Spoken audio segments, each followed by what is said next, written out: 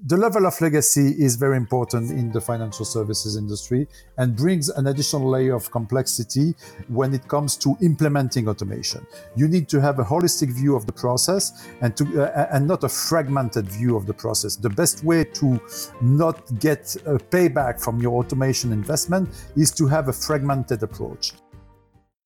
Hello, my name is Hayden Berry. I'm the Thought Leadership and Content Lead for Capgemini's Business Services Marketing team. Today, I'm talking to Pierre-Louis Séguin, Head of Capgemini Business Services FS, and Michael Courts, Transformation Services Lead for Business Services FS, about automating the finance function within the financial services sector, a topic that was the focus of a recent Capgemini report. Pierre-Louis, Michael, welcome. Thank you, Hayden. Glad to be with you today. Looking forward to this conversation about this hot topic. Clearly, financial services is trending toward an acceleration in transformation and automation implementation. And we are, I believe, on a very good observation deck to discuss that with you today, together with Michael. Fantastic. And Michael, welcome. Thank you, Hayden. Looking forward to the conversation. Fantastic. Right, diving straight in, could I start by asking you both, in what ways is intelligent automation transforming finance? Pierre-Louis? Yeah, clearly, Aidan, as I mentioned earlier, we see an acceleration and I would say a crystallization of or generalization of automation. As you know, financial services has been industrial for many years. They've been the first one to process checks and outsource and look for ways of efficiencies.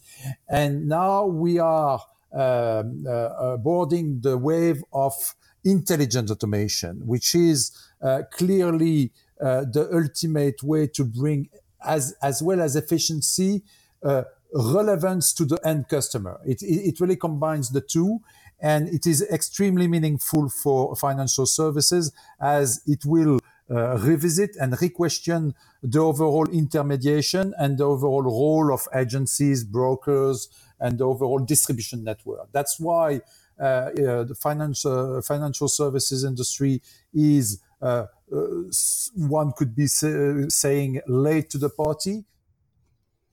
Thank you, Pierre. When you consider the complexion of the financial services industry, and you think about the automation that is occurring in the ecosystem, it is a pull-through. And so if you think about what is going on in the banking industry over the last 10 or 15 years, consider this: payment processing, online banking, funds transfer, sales and trading. All these platforms are real-time and almost instant reconciliation. So from a strategic foundation of an ecosystem, the banking industry has really actually spent an awful lot of time focusing their technology investments on their what I'll call B2C model. But if you think about intelligent automation from a much wider span of intelligent automation, artificial intelligence, machine language, algorithmic, as well as cognitive learning, you start to see that finance is the pull-through. Great, thank you. On to the second question. How are FS businesses handling this shift to finance automation? Pierre-Louis? Yeah, thank you, Aidan. Well, clearly, as I mentioned, we are now after the proof of concept. Clearly, there is an automation plan at scale. And what is very interesting is that the automation wave is hitting the traditional way of looking at IT and operation. First, clearly, we see, thanks to the automation wave, a grouping of automation and ops, because obviously you need to get very intimate to IT to automate operations and vice versa. So first point. Second point, as you know, financial services institutions have been investing a massive money into their core businesses, their core platform. Hence, the automation juice, the automation result are much heavier outside of those core platforms. To give you a sense of the balance here, we believe that 80% of the productivity extraction from automation and quality will come on systems and areas outside of the core operations. So those are the trends that we do observe on the implementation at large in financial services. Michael, do you share that observation? Very much, Pierre. And in fact, if you think about the major banks and their activities around M&A and acquisition, there has been an awful lot of acquisition and almost rack and stack of their technology platforms. And while there's always been a focus on the harmonization factor, the advent of intelligent automation combined with artificial intelligence and cognitive learning is actually allowing the flow through from what is almost real-time platforms in the front end to, I'll call it, cyclical platforms in the middle and back office of finance to actually now come into a synchronization where it's real-time information that is allowing finance to be able to make better decisions faster and spend less time gathering information. Yeah, that's a very good point. And Hayden, just to maybe build on that, I wanted to mention a trend that we do observe. It's also dealing with compliance.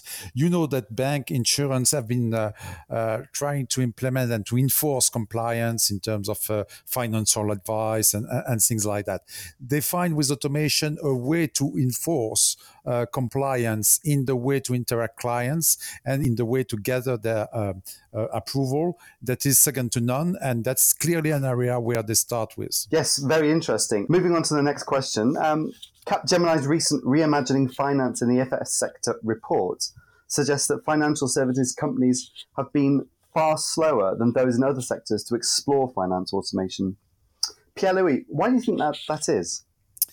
Yeah, it's I would say it's a mixed bag there because clearly financial services industry is dealing with a great deal of data privacy and compliance before implementing automation. So not sure they are late, but definitely they did plan for longer time.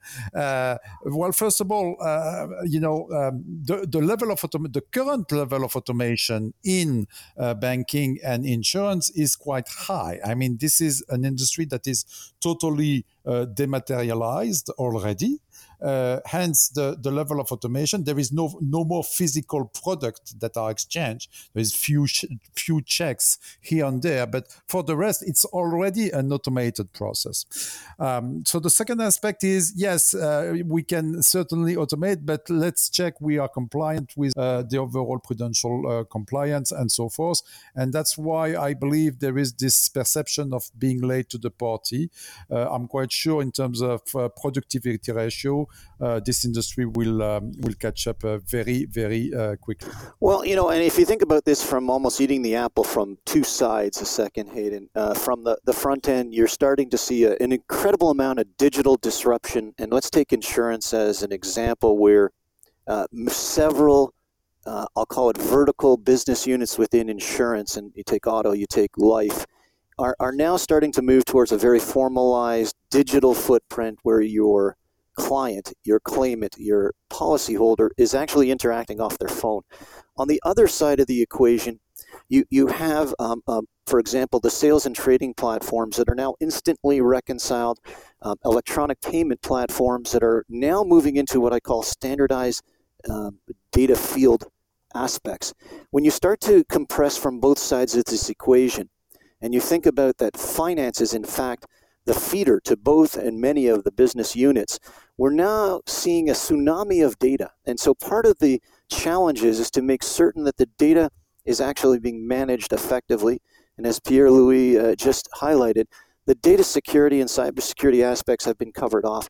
What we're starting to see very clearly, and if you take Zurich as an example on the ingestion of being able to take out 400,000 hours out of their ingestion process, or you think about some mutual life companies that are actually creating virtual marketplaces for their claimants, we're starting to see a very much a shift, and finance is actually in the center of that cortex. Right. And in your opinion, what are some of the barriers FS companies have in implementing finance automation? So clearly data privacy, cybersecurity, and the existing level of automation are, I would say, the easy to identify impediment for a quicker implementation. But they are not all of them. If you take, for example, the life insurance industry, you know that the legacy IT is very present in the sense that there is pile of systems that have been, most of them, but not all of them, decommissioned. Hence, when you want to automate a process to be efficient, you really need to have a holistic view of that process. The level of legacy is very important in the financial services industry and brings an additional layer of complexity when it comes to implementing automation. You need to have a holistic view of the process and not a fragmented view of the process. The best way to not get a payback from your automation investment is to have a fragmented approach. So building a holistic view of a process needs to assemble skills on very different and various and heterogeneous systems, and that's certainly a specificity of the financial services industry. Great. And Michael, could you elaborate a little bit, or from your perspective?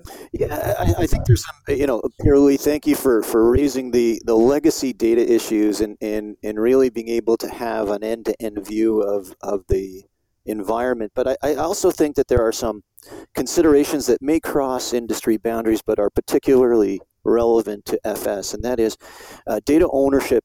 Typically, there's a split between IT and operations owning the actual robotic or intelligent automation space.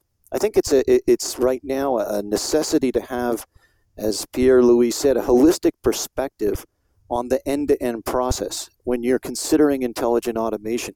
So increasingly, you're starting to see, and especially in banking units and global banks, where they've had traditionally a very strong BU geographic footprint that has spread the technical landscape, you're starting to see a convergence back. And when viewing the intelligent automation space in FS, looking at specific processes globally, making certain that you have the most effective and efficient process, both from the people's perspective of what information do they need and what and being able to decide and delineate the transaction processing pieces from the insight management. Kind of look at it as an economy of scale play versus an economy of skill play. Yes, indeed. We're coming towards the end of the podcast now, but just kind of a final question. Looking to the future, how should FS companies move along the finance automation maturity curve? Yeah, as I said, we are on the eve of a broader, drastic generalization of the implementation. Clearly, it is a massive transformation. You've been witnessing the digitalization of the front end of the customer interaction. Now finance institutions realize that to be true to the promise to the customer, they need to digitize the core. And to digitize the core, they really need to implement smart automation, not only automation. RPA 1.0 left the building with very poor result. Smart automation is something drastically different because not only it embed the continuous improvement and learning, but it also, with the help of analytics, brings the relevance of the interaction, the relevance of the needs on a direct time frame. It's quasi immediate to have an answer, and that's exactly what the millennials, what the tech savvy people are looking for when the context gives them. They are hungry after unsolicited offers from their financial institution, and only smart automation coupled with a smart customer interaction will help those financial institutions to take the payback of their investment in the customer interaction and in the automation. And you will see that coming in the coming quarters. It's no more a question of years, it's a question of coming quarters. The relevance and the personalization of the offers will be enabled by the smart automation. And that's what all the projects that we are in with our client are about today. Thank you, Pierre-Louis. Smart automation, smart customer interaction. Michael, what's your view? Well, I think we're seeing a revolution of sorts, Hayden. If you think about it, the concept of chatbots is emerging, and it's emerging very strongly in the financial services space. And think about this for a second. Many of the B2C model requirements of a FS client has a customer service element.